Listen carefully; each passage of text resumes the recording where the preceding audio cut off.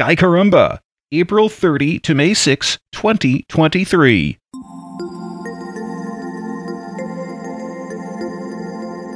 Last week, the moon passed Venus on the way to northern lunatus and then toward apogee. So this week, it's moving south toward the equator and getting closer to us.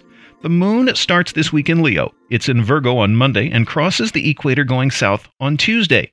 Virgo is a wide enough constellation, and the moon's moving slowly enough. It's still in Virgo most of the week. It's almost full when it's 3 degrees north of Spica on Thursday. Full moon is in Libra on Friday, and it comes with a penumbral eclipse. To the extent that a penumbral eclipse is visible, this one will be visible from Africa, most of Europe, most of Asia, and Australia. The Indian Ocean is entirely in the view. So is the Atlantic Ocean near Africa and the Western Pacific Ocean.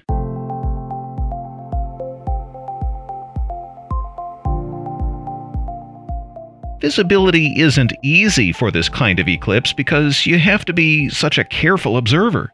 The moon won't go into the darkest part of Earth's shadow, just the outer part, where the Earth is only partly in the sun's way. At mid-eclipse, an observer almost anywhere on the Earth-facing side of the moon would see a partial eclipse of the sun. What we'll see from Earth is a slightly dimmed moon. It'll be a slightly dimmer lunar disk on the north side, and it'll get brighter going south like you might get with the gradient tool in an image processor. This eclipse begins at 15:14 Universal Time. The greatest eclipse is at 1723, and it ends at 1932. It'll be a moonrise event for Africa and Europe, and a moonset event for the Pacific. Try to see it. If you're lucky, not only will you see the gradient dimming effect, but there'll be some color too, probably a little orange.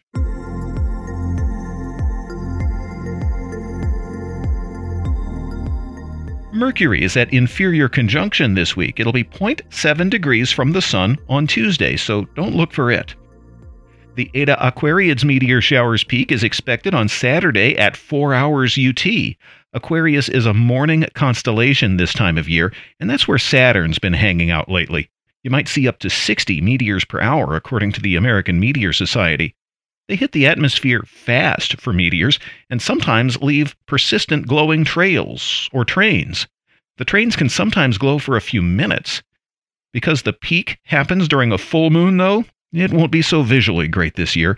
If you happen to be a ham radio operator, a police radio listener, or other radio listening enthusiast, you can try to listen for radio skip during the shower. The ions in meteor trains act like the ions in the ionosphere and reflect radio signals from a long way off. Eta Aquariid meteors come from the dust left behind by Comet Halley, and the comet is about as far away from us as it gets right now, but that doesn't always mean there won't be a meteor shower.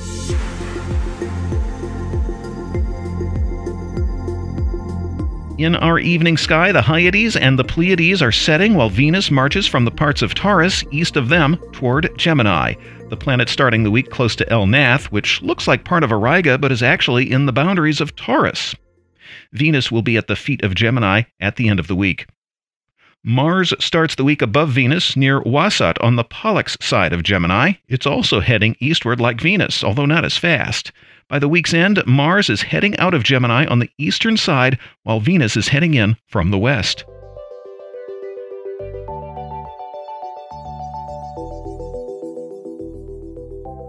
Next week's planetary action has Venus heading toward Mepsuta in Gemini, and Mars more slowly passing by Kappa Geminorum.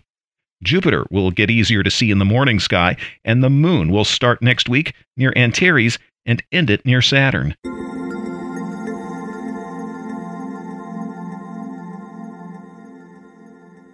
Sky Caramba!